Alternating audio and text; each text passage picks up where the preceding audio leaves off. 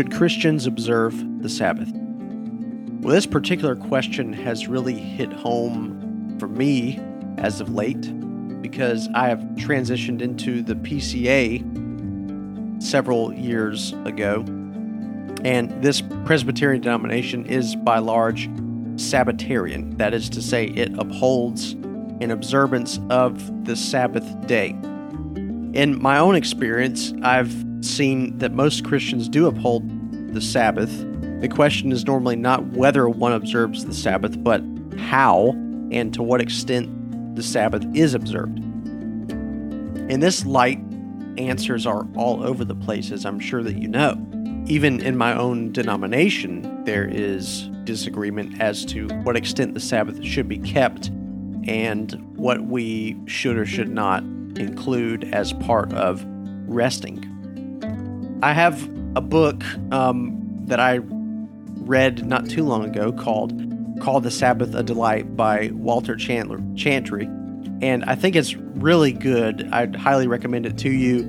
It's very short as well, but it's been highly influential in my own life and helpful in this topic as I've really tried to consider this whole idea with greater sobriety and greater focus of really coming to terms with what I believe. So this one's a little more personal for me of actually making certain transitions in my own life as of late.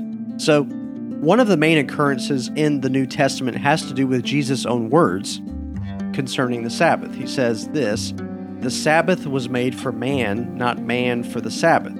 So the Son of Man is Lord even of the Sabbath." That's Mark 2:27-28. In this brief but powerful statement, Jesus identifies the Sabbath's effects in terms of its mandate in the creative order.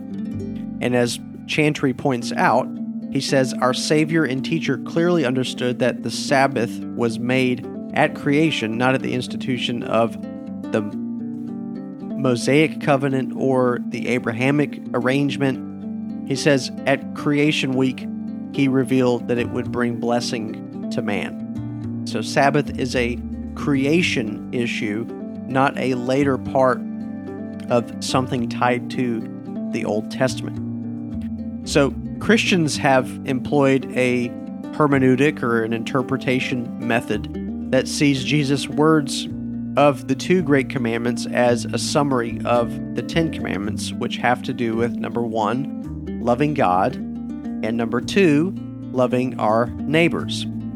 Loving God corresponding to commandments 1 through 4, loving our neighbors corresponding to commandments 5 through 10. If we're to maintain this hermeneutic, it seems inconsistent to say that of the 10 commandments, 9 of them are still binding for us today, but 1 has been disregarded.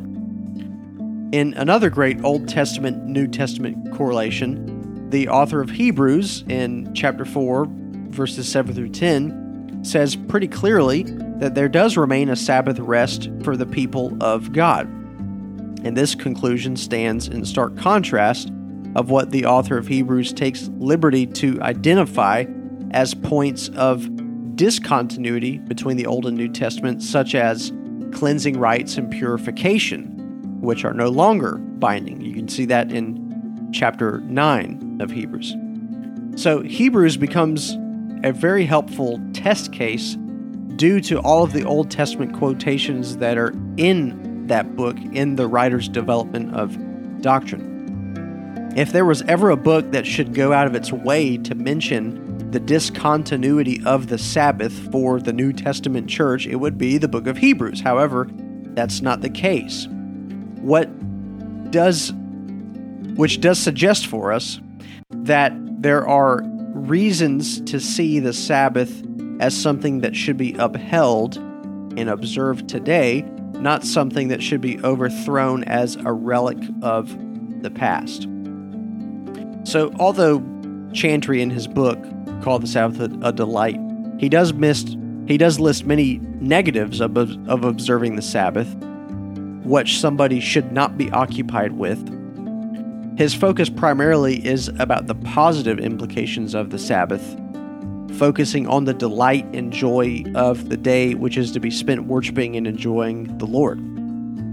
meditating on the Sabbath being to the Lord, Exodus 28-11, Chantry says, this is not a narrow or restrictive requirement in saying that the Sabbath is to be a day to the Lord. A heart that loves the Lord will leap for joy at the prospect of a day with Him. And I really like that. So just as a brief articulation of what Chantry has in mind, I'd like to just read a quote from the Westminster Confession of Faith, which is the statement of faith that's used in my denomination. It speaks of how somebody should keep the Sabbath. Here's from chapter 21, paragraph 8 from the Westminster Confession of Faith. It says, "This Sabbath is then kept holy unto the Lord, when men, after a due preparing of their hearts and ordering of their common affairs beforehand, do not only observe a holy rest all the day from their own works, words, and thoughts about their worldly employments and recreations, but also are taken up the whole time in the public and private exercises of His worship, and in the duties of necessity and mercy." Now, admittedly, this is not a tradition that I grew up in, but I certainly see a benefit in seeing the Sabbath as a day in which we are to be worshiping God, not just by going to church for an hour, but by dedicating a day to worship Him with heart, soul, mind, and strength. Because we certainly don't read of God asking us to give Him an hour. We read of a day in which we are to rest in Him peculiarly. Now, I know that many conversations about the Sabbath have to do with what we're not allowed to do. That seems to be what people are most concerned with in observing the Sabbath. Can I watch sports, or is that not allowed? Can I go out to eat, or is that not allowed? Can I do that after the evening service? Should my church have an evening service? Does the Sabbath encapsulate both a morning and an evening service? Right? These are all questions about what we're not allowed to do, presumably, and what we have to do, presumably. And the problem with that is delighting in the Sabbath, as Chantry so rightly calls us to consider, doesn't have to do with what I am or am not allowed to do. It has to do with what I get to do.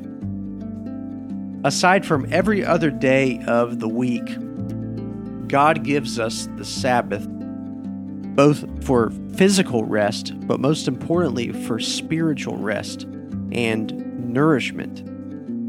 He gives us what we would call the means of grace, how God continually communicates His grace to us as pilgrims, as sojourners on this earth, as His people still awaiting our final fellowship with Him.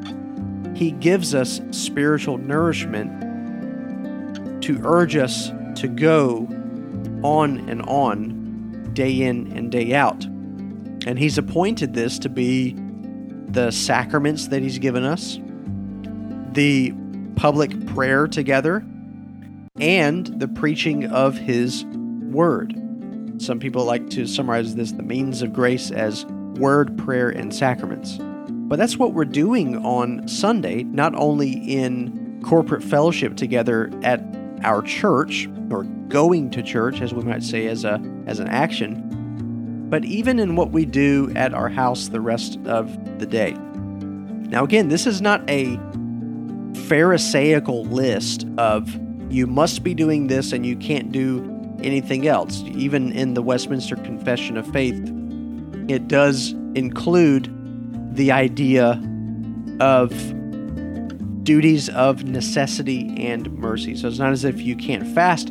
It's not as if you can't love other people. That would fall under mercy and necessity, right? There's certain things that we certainly should be doing and have to do, right? Like we can't get away from just totally, cook everything on a crock pot the day before set the thermostat so you don't touch it, like all that kind of stuff. Like, we're not talking about that. But what we are talking about is the more that we do prepare our hearts beforehand, the more we do get our affairs in order so we're not living on our phone checking our email about the workday coming up on Monday, or trying to focus so much on the things of the world and social media, or having this overconsumption of watching sports and all of this. The more that we free ourselves from those things, the more we get to worship and enjoy our Lord and actually rest in Him and be nourished by Him. So we're not talking about 9-hour-long prayer sessions at home in order to keep the Sabbath, although there's nothing wrong with that if that's how you want to observe the Sabbath. But my point is, we're not talking about a spiritual performance here. We're not talking about the longer the better or anything of that nature. What we're talking about is actually taking advantage of what God has instituted at creation for us, for our good.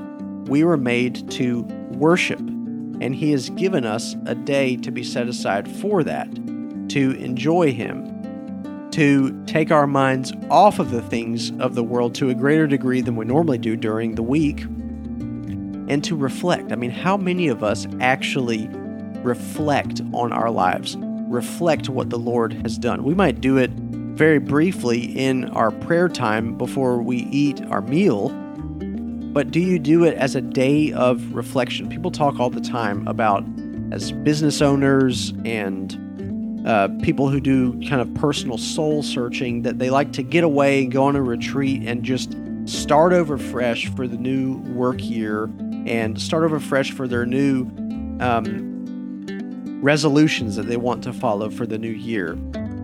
Well, in some ways, that's actually what the Sabbath is, except it's every week, and it has to do with our identity as people of God and our fellowship that we get to enjoy with Him, and we get to set everything aside as much as we possibly can in order to make that a central focus so that we don't lose sight of what's most important when we turn around and continue our pattern of living come Monday morning. So that's my encouragement to you, is to actually consider, what is a Sabbath day for you? Is it just an hour and then you're back to the world as normal, except you don't have work on that day? Or have you found a job where you're actually able to be off on that day as much as possible? I want to encourage you to really ask these kind of questions, because if Sunday is just any other day to you, you're not benefiting from what God has put in place to help us as fragile creatures of the dust that need both physical rest and spiritual resting in Him to enjoy Him as our God and Savior.